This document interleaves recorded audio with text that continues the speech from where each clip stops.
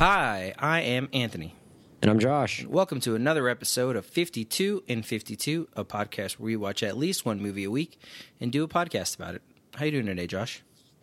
This is probably like the highlight of my day, and it's like 10 o'clock. So I mean, it's been a long day. I'm on a road trip of Florida, going to job interviews. So, kind of exhausted, but excited to finally talk about some movies since it's been a long couple weeks where I've been on the road. Yeah, we've both, I guess, seen a good amount of movies in the last couple weeks, but we haven't really had time to talk about it with our schedules, I guess. So. Yeah, I've been on this road trip, but like there was a stretch last week where I saw 3 movies in 3 days in 3 different theaters across 2 cities, and I saw another one yesterday in a different city in a different theater. So I haven't let this road trip slow me down. It's just a little hard to arrange times to do pods when I'm on the road. Yeah, and so today, with all the buzz, we figured, why not talk about Colin Kaepernick, right? Oh no, I'm just kidding.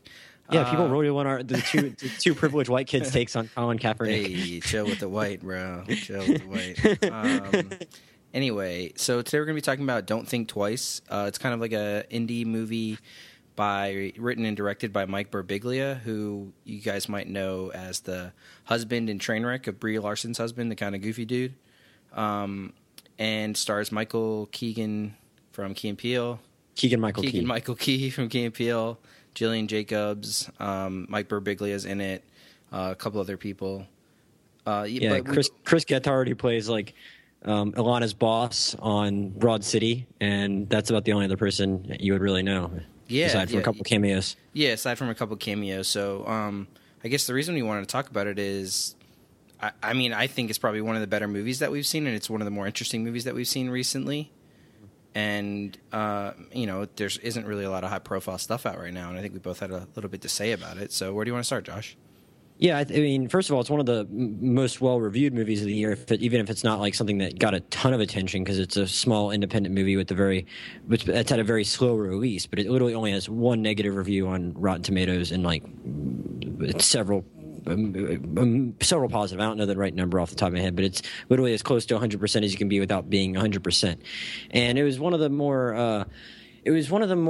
anticipated movies for me, just because I saw how the early word was so positive, and I like some of the people involved. Like I like Mike Birbiglia. I haven't watched a lot of his stand up. I've only seen bits of it. I have some of them bookmarked on Netflix. Apparently, a lot of my friends tell me it's really good.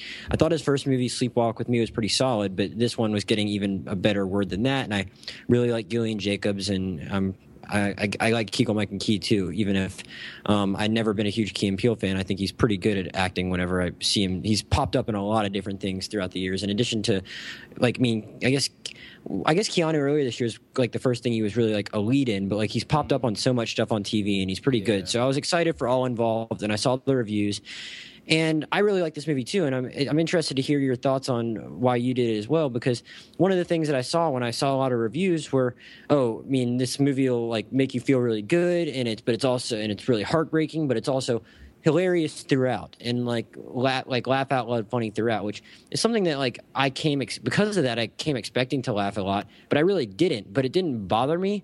Because even though this is a movie about comedians doing improv comedy, and it's just a comedy in and of itself as a movie, I laughed some, but it wasn't like I was like rolling on the ground laughing the whole time. But I still really enjoyed this movie, and I wonder where you just stand on the actual comedic factor of it all. Yeah, I actually saw you either post on Facebook or tweet about that earlier this week, right? Like probably like right before I saw it. I don't know. I thought it was pretty funny. I mean, it wasn't. I think it's hard recently. I don't even think we've had that many good comedies. I know we've talked about it before. I think something. Yeah, but you don't really like comedies, though. You like bad comedies, so we'll keep it at that. I laughed more at this than I did at Keanu personally. I mean, this was more my kind of humor. Kind of like dark, sarcastic, making fun of people humor. Yeah, not about sex and dicks and vaginas and shit, which Sausage Party was. And I mean, it wasn't. Yeah, I mean, the movie is a little bit darker than you probably think it's going to be. If you just go into it expecting a dramedy, you'll be a lot more satisfied than if you go in expecting like a backbreaking comedy or whatever the term is. Yeah, it's not trying to be like Mike and Dave, where its just whole purpose is to make you laugh at stupid jokes. Did you see that movie? Fuck no. It's a more mature movie, I think, than it's more along the lines of something like Trainwreck. Although I think it's even a little bit more grounded than that. But that's sort of the category I put it in more than like a straight comedy, right? Well, mean, I don't think it's really important to make that distinct. Well, I don't think it's important for us to spend a whole lot of time. Well, on no, how but you were asking me. You said it was. But I didn't see like Trainwreck. I saw Trainwreck as something that was going for laughs a lot more, and I did laugh a lot more. But I would say this is a better movie. And even though I didn't laugh as much as it seemed like the critics were telling me I was going to laugh, it wasn't like I felt like it was going for jokes a lot that fell flat or anything like that. It was just like I didn't think they were going to make me laugh out loud as much. Do you consider yourself at all a fan? Not that you go to shows or anything, but have you ever been to a lot of improv comedy shows or really done much about it? Or not thoughts on not many, but like something like Impractical Jokers on TV, I watch and I've enjoyed every time I've seen it on TV. We used to watch that in college a lot. I guess we should say, because we didn't really give a synopsis of them. We just started about it.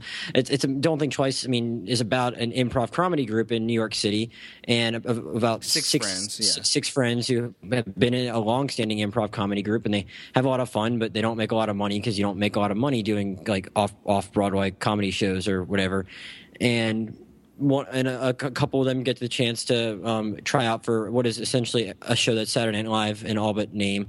And one of them makes it, and it's about the fallout and how the whole entire group copes with this and coming to a little bit of a realization of, hey, maybe I'm not going to do this forever. I'm 30 years old. I need to figure some shit out.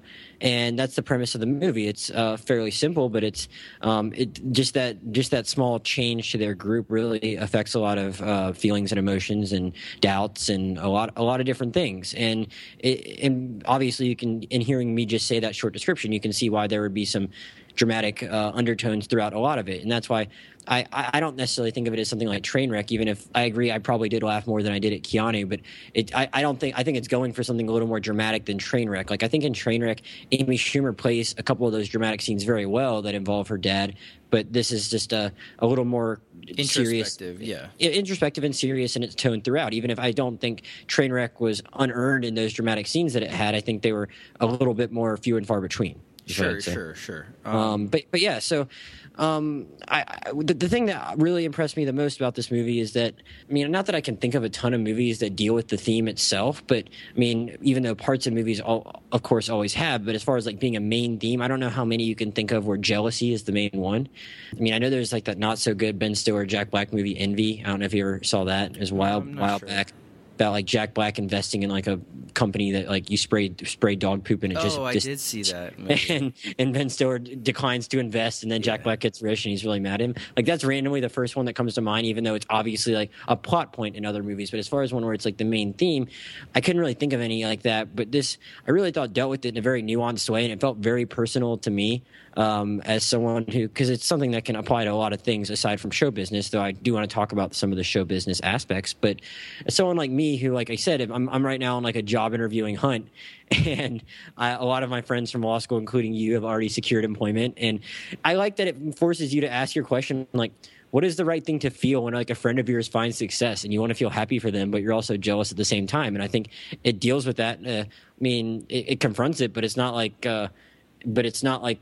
corny or too over the top in like asking that question, because it's just showing how these people react in different ways, and because they're not reacting in like the most over the top ways, they're dealing with it a little internally and they struggle with it, and of course at times their feelings might boil over, but I think it's still dealing with it in a very mature way. Yeah, I would agree, and I think that we sort of get a lot of scenes of people ending up by themselves, and we sort of get a contrast between group setting and, hey, hear this good news and then see how they react, and then you sort of get this panning of like 5 people by themselves and how they internally react to said news, and how they should feel, you know, like you said, jealousy versus, I guess, like proudful. Like they want to be proud for their friends, they want to be happy for their friends, and they want them to be successful at the same time. But it's, I mean, especially in this context, it's something very easy to be jealous of, because it's like someone's going from improv comedy for $5 in New York to going to working for Saturday Night Live and literally being on screen every Saturday in live audience, et cetera, et cetera. So and like a show that you watch that all of a sudden your friend is on. So it's not like a perfect parallel to like me and lawyering. Like I have friends that go off and work on cases I'm never going to even hear of. Basically, sure, of course, it's different, but it's like way in your face in this, which is it's more of a friendship thing that they use the comedy of like this setting of, instead of like, hey, everything here has to apply to improv comics going to work for Saturday Night Live. Like, that's not the premise. It's like Josh said, it's about how friends deal with, news they hear about their friends' successes, etc. And I think it's like you will have a genuine reaction to it, and part of it is like also that they couldn't be dicks because like he was in a position where he could possibly help them. They deal a lot with the how much he actually can. I actually really liked how they dealt with like Key's like being put in that position where like he wasn't a total dick about it and he wanted to try and do right by them, but he also wasn't like the best friend at certain times. Like it felt like a lesser movie would make him like an irredeemable person probably. Yeah. And it felt pretty relatable how he wanted to obviously look out for himself, and rightfully so, but like he wanted to try and help them in any way he could. So like because he is in a position where he could potentially pass along their work to other people at this show, it's like they're not going to try and alienate him, and they want to be happy for him, but you can tell they're obviously, especially the Mike Birbiglia character, it's interesting that like he's the director, writer, producer, and he gave himself probably like the least likable of the characters in a certain way. There's the whole thing about him being creepy with younger girls, but also him being probably like the most outwardly jealous at the same time. He's happy for him, but then like if you're happy you can be happy for someone, but then like you might become resentful if you think they don't appreciate the opportunity at the same time. Yeah, which is also I think fairly realistic. It's like maybe I'm as good as him, maybe I'm not, but like he's really good, so he's earned it. But like if he doesn't really seem to want it, then you might like lash out a little bit, which makes sense. Yeah, I think it's easy to resent someone in that place too, especially because like the first night he does this Saturday Night Live show, there's supposed to be an after party to celebrate him being on the show, and he tells his friends they can join him, and then he kind of like doesn't answer his phone and kind of bails on them, right? And they're sort of like, oh, now like this person, he's like too cool for us kind of thing. And I think that's sort of it goes across a lot of genres in movies and in real life. And so I thought that was interesting that they did that, and they confronted it too. And that's the thing, is they present a lot of things in this movie, and they ended up confronting them, which lesser movies sort of just present these ideas, sort of like we talked about on Almost Famous podcast, and then they just sort of let them sit there instead of sort of giving their take on them. Yeah, what did you think of the Gillian Jacobs character and her? What did you think when you first saw her show up to her audition and then leave? What did you? Because like obviously, I think your initial reaction is like, oh, she just got scared, but then it turns out to be a little something different from that. Did you buy that character decision? Yeah, well, see, that was interesting because we don't really, at the time that happens in the movie, we don't really have enough evidence to sort of correctly judge what happens. Not that it's our purpose. I mean, they explain to us what happens later on, but I don't know. I just figured she was scared. I really didn't know. Maybe she didn't want, since her and Key are dating, she didn't want one of them to get it and the other one not to get it, or maybe she wanted him to get it. She loved him so much that if her not trying out would make him have a better chance to get it, et cetera, et cetera. I don't know. I thought it was interesting, and the one thing that was kind of weird about it is, he has this huge audition for this part on Saturday Night Live, and then his girlfriend just sort of doesn't talk to him for like 8 hours, and he's just like, hey, what's up, when she comes in, Well, it was understandable that she would ghost on him for a little bit after, like, because that's such a weird, like, because like she was maybe kind of embarrassed and not really sure how to explain herself, because she knew that he assumed that like she wanted it as much as he did, and she didn't really know how to explain herself to him, probably. Yeah. No, I was just saying his reaction, like, You thought he would have been a little bit more like, yeah, I thought he was going to be a little bit more like, because he eventually does say like, all right, what really happened? Yeah. But you would have thought they would have had that discussion a little sooner than they actually did. Yeah, and it might have been his whole like not that he's super self-centered, but sort of like he's kind of looking out for him at the same time. He's happy for himself for getting the job, and like kind of like putting everybody else on a little notch below, looking out for number one kind of thing. But basically, what really connected with me about that is that I've been going on all these job interviews, and like some of them, it's a little different because she's already doing something she likes, and sure. I've been going on job interviews, some of which I'm not convinced I really want to do. Yeah. And I'm like, I guess I'll walk in here. I don't really everything I know about this job doesn't exactly scream something I want, but like I need a job, and I guess technically she's in a similar situation. She has like a waiting job, like a lot of working actors, like struggling actors do, but it's like, just because something is like more money and better, is that really going to bring you happiness? And it's like I'm trying to like weigh those options right now. It's like I could probably get some jobs that would pay decent money, but it's like a type of law that maybe I'm not that crazy about. But at the same time, how picky can you be? And I guess even though she's in her early to mid 30s, she's still like, I can get by for a little longer and try and figure something else out. I don't know if that's if we're supposed to think at the end that she's like actually at that point, like even though it does leave the characters in different places. But I mean, like it was interesting that like she was more struggling at that when we assume that she's just nervous because like I don't know, I just thought it was something that was kind of interesting to think about because like a lot of people what I really did like was like the idea of like once that you actually see them watching the show together and then them just talking about like I mean it was obviously quite meta, but them talking about whether the show is like actually any good. Yeah. Because like I mean like I'm a much bigger SNL fan than you, but I'm sure you've heard that people always say everyone always says SNL was at its best when at the time they were 14 years old basically. Sure.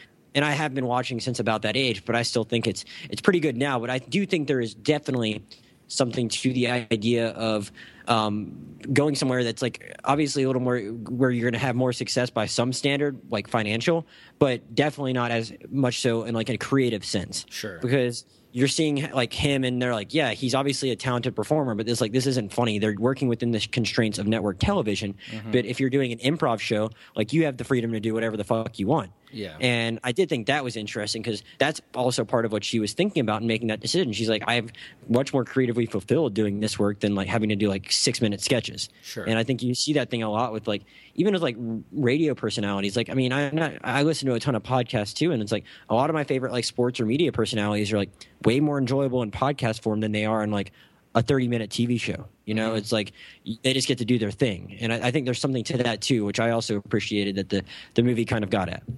Yeah, and I think that I think you brought up a good point that's sort of transcendent from the movie is, you know, doing a thing that can like pay your bills, make things a little bit easier, or sort of struggling to find the thing that you love, and when those two things don't intersect, it's kind of problematic, right? Because you want obviously, you know, you want the job that pays you the most money, that's the thing that you love to do, that you are happy doing it, but it's like I feel like that in just generally in life is super rare, and I think that's sort of the disconnect between Key and Jillian in the movie because he like really wants to do it, and that's like his dream and his passion, and he gets it. And then I think I really like the moment when she's doing the improv by herself.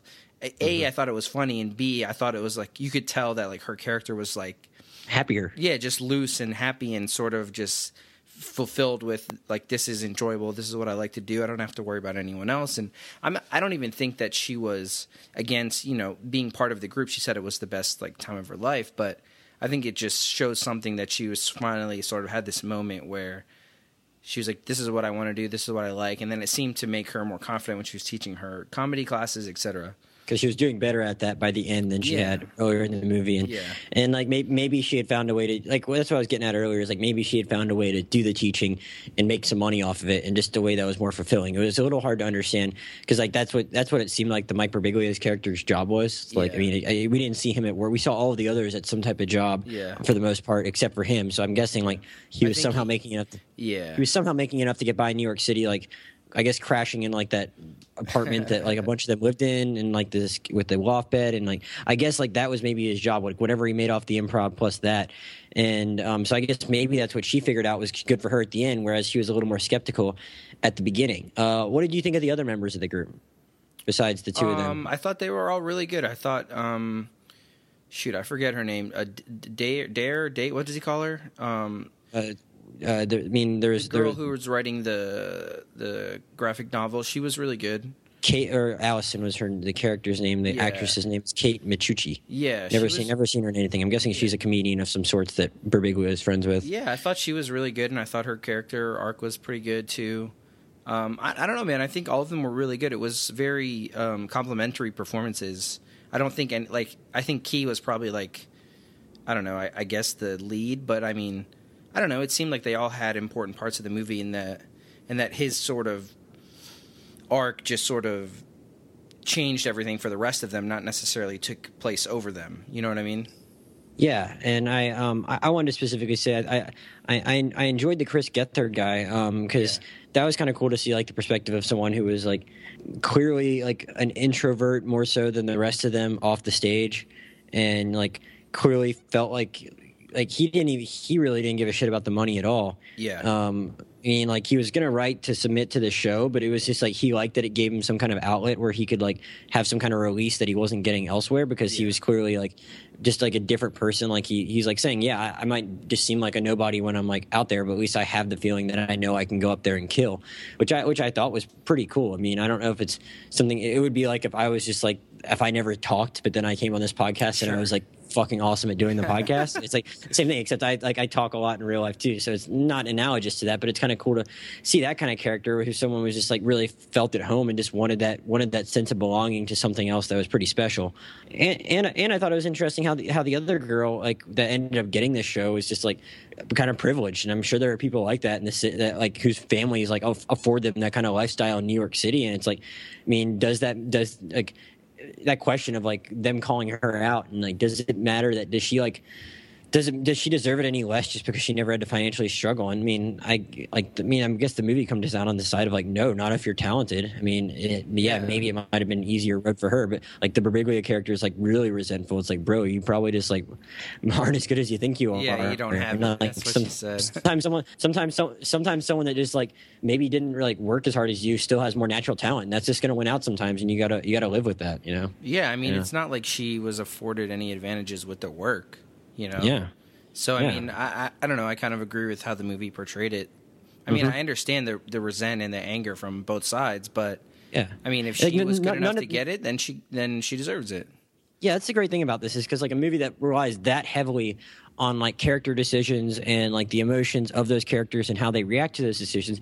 I think like movies that aren't as good would probably like just take some shortcuts to get to the final resolution. And like when you have that many characters that need to get to a certain point, I think everyone in this movie is well drawn enough that it's like no one's like actually reacting to anything in a way that feels unjustified or out of character, and it still like lands all the emotional beats really well at the end, which I think is like the highest compliment you can pay a movie that tries to go about itself like this. Yeah, and you know, and the thing is crazy is it's like 92 minutes, right? And you have a complete movie, you have a complete characters or actions earning their actions, resolutions, climax, etc. How often on this podcast have we said like this movie could have used another 20 minutes to actually make this thing make sense? What did you say? To, We like, had, make that character's like thing like actually make sense. maybe like 90% of our podcasts. That's why like we like longer movies. We're not gonna like bitch about the movie like being 2.5 hours, like a whole hour longer than this if like it's not boring and like it like everything makes sense within it. But like if you can achieve that in an hour and a half, it's all the more impressive. Exactly. So, Yeah, it just shows like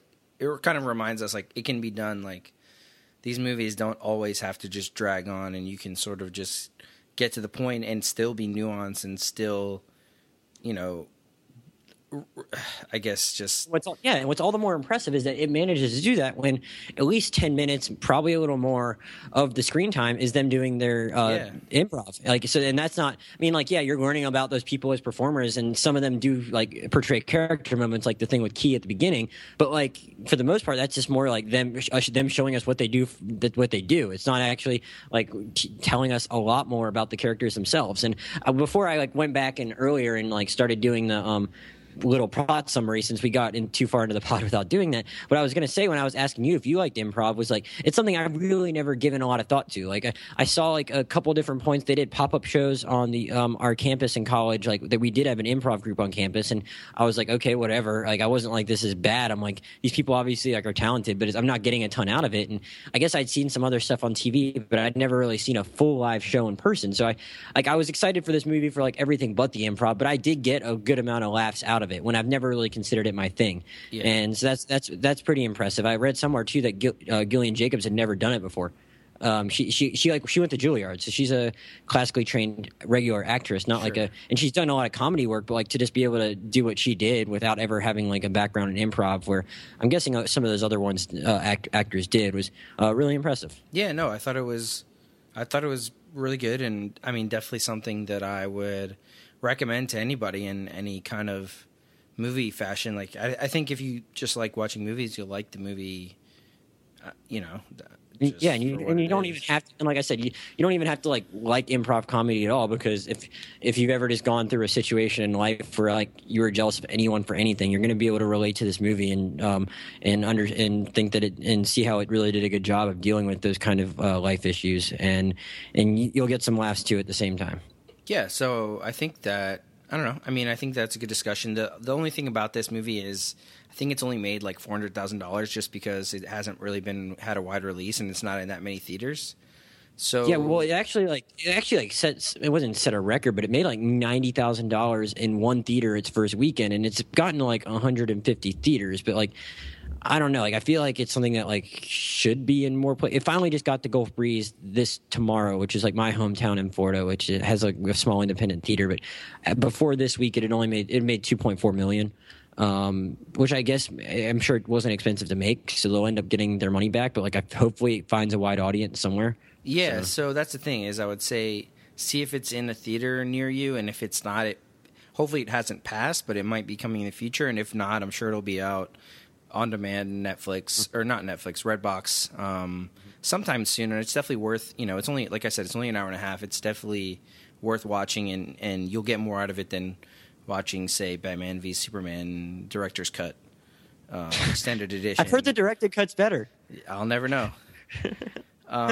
Yeah. So, thank you for listening. You can find me on Twitter at @aklambake, AKLAMBAKE, and at Josh Jurnovoy, JoshJurnovoy. Podcast email 52in52pod@gmail.com, and our Twitter handle, Josh, is also 52 and 52 pod, because some asshole also had 52 and 52 on Twitter.